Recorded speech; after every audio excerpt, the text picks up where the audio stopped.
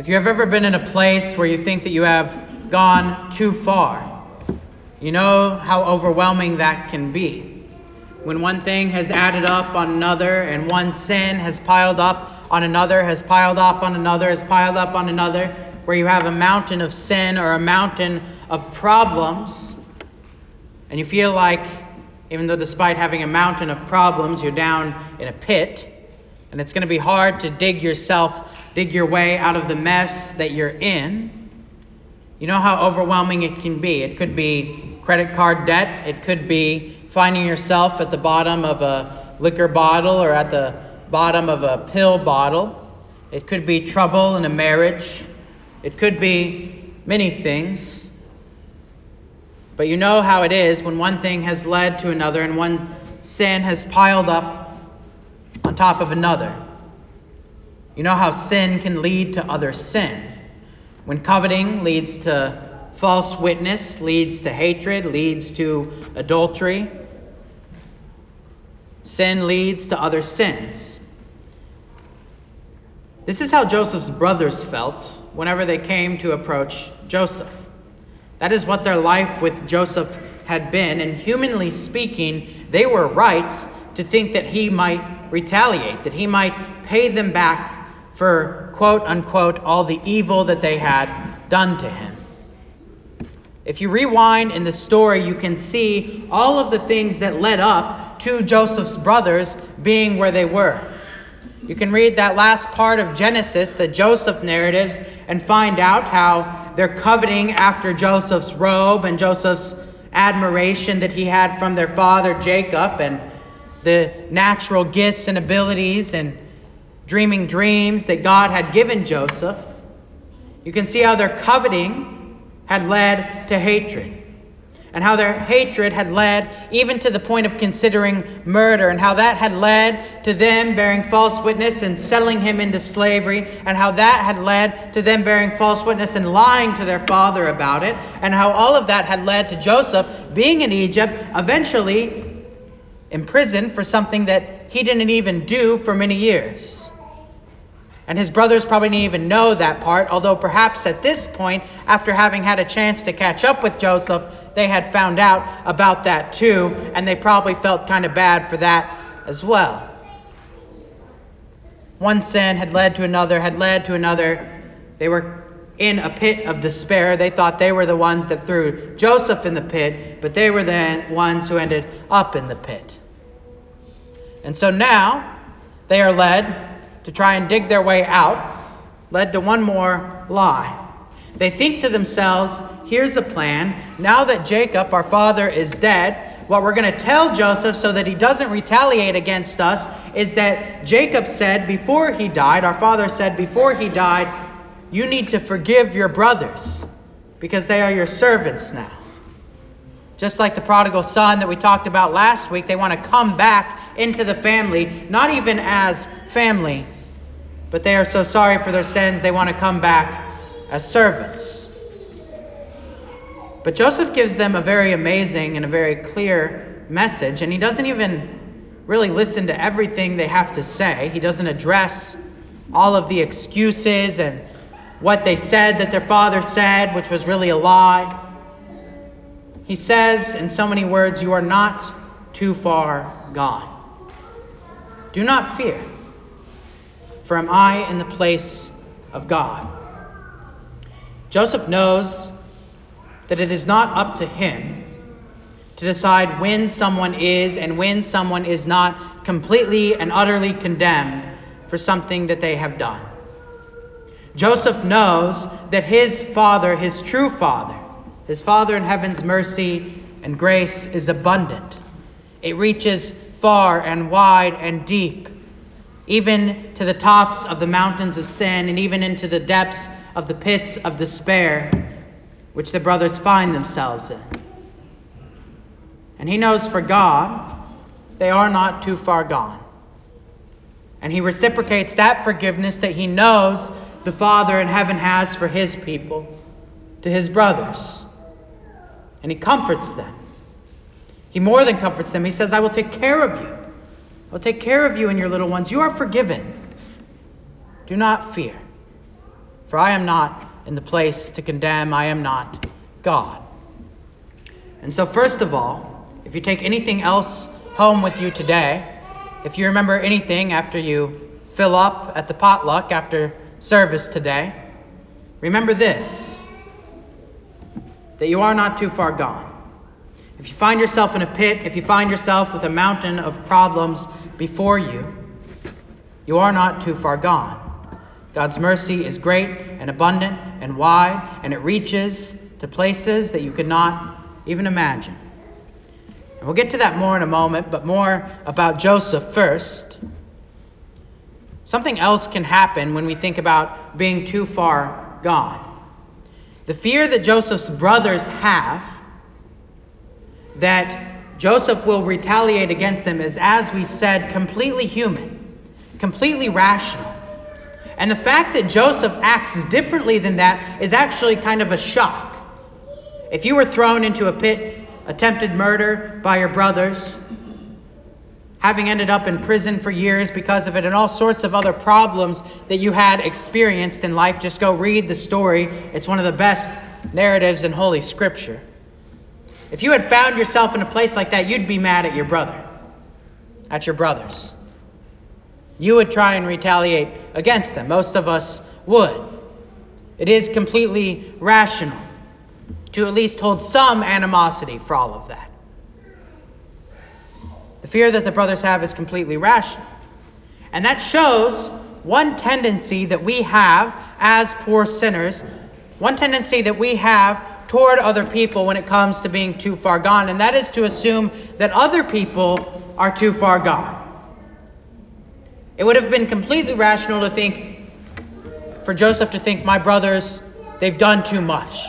There's no way that God can really have mercy on them. And that is what Jesus gets to in the gospel for today. Judge not, and you will not be judged. Condemn not, and you will not be condemned. Forgive, and you will be forgiven. Take the log out of your own eye before worrying about the speck that is in your neighbor's. It is easy to look at our neighbors and to judge and to condemn them and to think that their sins are so big, even when we have a log in our own eye, looking at that speck, thinking it is so big, so massive that they are too far gone for Christ to handle. It is easy to look at that family member that struggles with some sort of addiction and think that there is no end in sight, there is no hope for them. It is easy to look at your child who left the church so many years ago and hasn't come back yet and to think, I don't know if it's possible. I don't know if God could really bring them back. It is easy, as we talked about last week, to look out at the state of the government, at the state of the state, at the state of our country, or even at the state of the church at large in this place, and to say, I'm not sure if it will survive. I'm not sure how long we can keep doing these things we're doing. I'm not sure if everything is just too far gone. It is easy to make those judgments, to put ourselves in the place of the Judge Most High, to put ourselves in the place of the one who is called to condemn, and to say what is and what is not, finally, in the most absolute sense, the final end of this person, this thing, or that thing. It is easy to think that someone is too far gone. Now, as an aside, I would be remiss not to explain this passage in Luke chapter 6 just a little bit more clearly. For our world does like to use this judge not verse quite a bit. It's their favorite verse nowadays. Judge not, lest you be judged. That's become the world's favorite verse to throw at Christians who will say what is sin and what is not sin in the public square. And they will say to you, who are you to judge? Don't you know the Bible says, judge not lest you be judged? They will sneer at you. First of all, the reason that they are trying to do that is to try and turn that verse into some kind of radical hedonism where no one is ever allowed to say what is right and wrong, and so that means that they can live their life however they please. They can participate in whatever kind of immorality, whatever kind of debaucherous sin that they want to, and you're not allowed to think anything, and you're not even allowed to say anything about it publicly. So that's why they want to do it. And that, of course, is completely contrary to Holy Scripture. That is not what Jesus is saying here. As you well know, if you've read any more than just that verse in the Bible, then Jesus and his apostles are no strangers to calling out public sin. Jesus is the one who flips over the money-changing tables in the temple. Paul constantly exhorts his churches to avoid such things as sexual immorality and debauchery and the like. Rather than radical hedonism, let's look at the hinge verse that makes all this fit together. When Jesus talks after he says, "Judge not lest you be judged, condemn not lest you be condemned," he says this in verse 38, "The measure you use, it will be measured back to you." And what is the measure that he is talking about there? What is the measure that Christians, that the Bible itself, that God himself uses to judge and to condemn and to forgive? What is the measure that all of that is based around? It is repentance. It is repentance in the forgiveness of sins. It is faith in Jesus Christ, in his death and resurrection for the salvation of those who would call on him. And so, if and when you judge a public sin, the question is, what measure are you using? Are you using a measure different than the measure you would use against yourself, or different than the measure, better yet, that God will use against you on the final day? In other words, is that a sin that needs repenting of? Is the sinner a repentant sinner? Is that sinner trusting in the forgiveness and mercy of Christ, won for him on the cross to save? If he is, then the sin is forgiven, and you have no right to condemn him. If he is not, then you can say that's a sin, it needs repenting of. It is also hypocritical, as Jesus goes on to talk about with the log and the speck, to be going around and condemning public sins when you yourself have sins you need to repent of, and that you are an unrepentant sinner. The measure is repentance. That's the hinge that makes this all work. And so when the world comes to you and says, "Oh, you're not allowed to judge me. Jesus says, judge not lest you be judged. I can do whatever I want." When you are a repentant sinner, and when they are unrepentant, and they're just trying to get away with debauchery and immorality, that's really no different than when Satan comes into the garden and says, "Did God really say?" It's just twisting the words of Scripture around. It's just taking the words of Scripture out of context. But let's get back to the actual point of all of this, which is the abundant forgiveness that God has for us in Christ. Despite the great sinfulness of our age, despite the great sinfulness and the mountains of sins that we have piled up for ourselves and that others have piled up around us, the forgiveness that God has for us in Christ. The brothers are worried that they are too far gone to be blessed. And the Pharisees, who condemn the sinners and tax collectors, which Jesus is warning here when he says, "Judge not lest you be judged," they think that the sinners and tax collectors are too far gone. What is true in both of these cases is that they are ignoring the gospel that Jesus has already proclaimed to them. If you go back in Genesis, the whole previous chapter in Genesis, chapter 49, Jacob had gathered all of his sons and had proclaimed to them how much God was going to bless them. The 12 tribes of Israel, in what ways God was going to work through these 12 tribes to bless him, to bring about the birth of Jesus Christ eventually, even from the tribe of Judah. God had promised them blessing. He had promised them riches. He had promised them forgiveness. And yet they didn't think it could be true.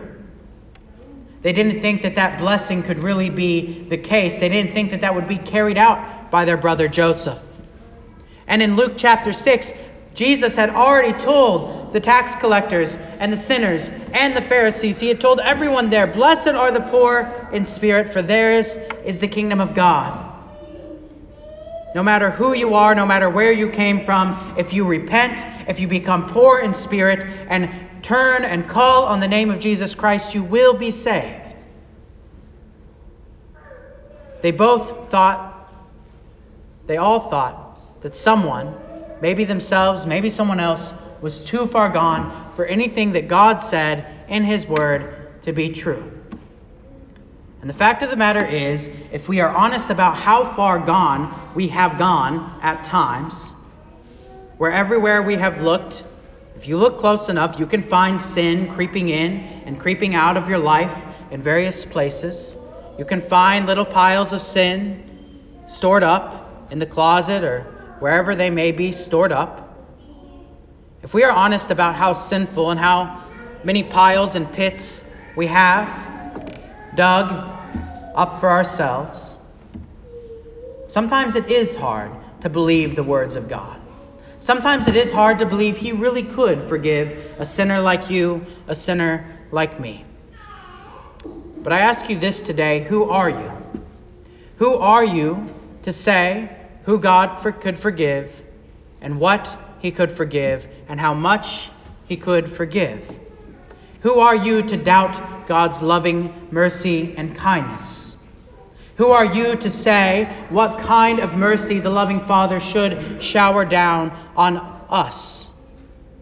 Part of not being in the place of God is not just judging others or not judging others. Part of being not in the place of God is trusting everything that He says about you, that you really are forgiven.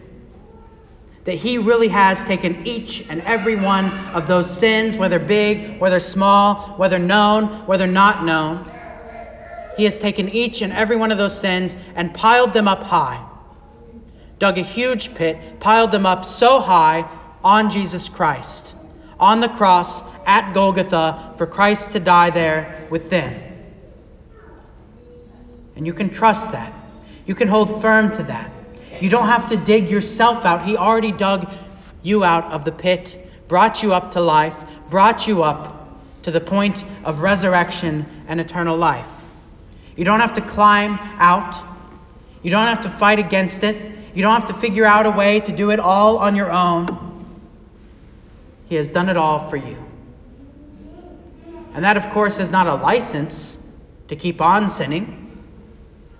We do not continue sinning that grace may abound, by no means, but when we have grasped that amazing, that boundless love of Jesus Christ for the forgiveness of sins, we seek to live a new life in Him, a life hidden in Him, a life fully of Jesus Christ, as Joseph did for his brothers, comforting them so that they would not fear. This mercy is unbelievable. But I'll leave you with this. What is even more unbelievable is not only that Christ forgives poor, miserable sinners, not only that He goes and seeks out every nook and cranny of sin in your life just so He can forgive it because He loves you that much, but what is even more amazing is that He takes all of those piles of sin, all of the troubles in this world, and He turns it into good, into His good purposes. If you've ever come to Sunday morning Bible study, you know one of my favorite verses in the Bible is this, Genesis 50, verse 20 and 21. As for you, you meant evil against me, but God meant it for good to bring about the salvation of many. God takes a boy, thrown into a pit, sold into slavery in Egypt, worked out of slavery, back into prison, accused of something he didn't do, brought out of prison, all so that in a massive famine that struck not only one country, but many countries, at the time, that boy could save many, many lives, could store up grain in Egypt so that even his own brothers who threw him in that pit years later could eat of the fruit of righteousness. God took He took Saul, a zealous persecutor of Christians, and turned him into Paul, a zealous preacher of the gospel. He takes Nineveh, the most pagan country you can imagine, and turns it into a country that puts on sackcloth and ashes and confesses and glorifies the name of God. He takes troubled marriages and he makes them into marriages that glorify his name and witness his goodness to all creation. He takes addicts who seem to struggle so much and brings them out of their affliction to witness and to testify to God's steadfast and patient love. This is the nature of the mercy of our Lord. Romans 8:28. If you keep reading Romans 8, we read some of it today. If you keep on reading, it says it clear enough. God is working all things together for the good of those who love him. And so, dear saints, remember this. You are not God. You don't get to say when someone has hardened their heart. God does. You don't get to say when someone is condemned beyond repair. God does. But as far as you know, as far as you can see, God's mercy and God's grace and God's love are rich and wide and boundless. And he is working even evil things, even wicked things, even horrible things together for good. Whenever you see something that you think is too far gone, whether it's your own life or the lives of your neighbors, God sees great potential. And so today, receive his great and abundant mercy and grace. And look, behold what God is able to accomplish, even things that you could never imagine. To him be all the honor and glory now and forever. Amen.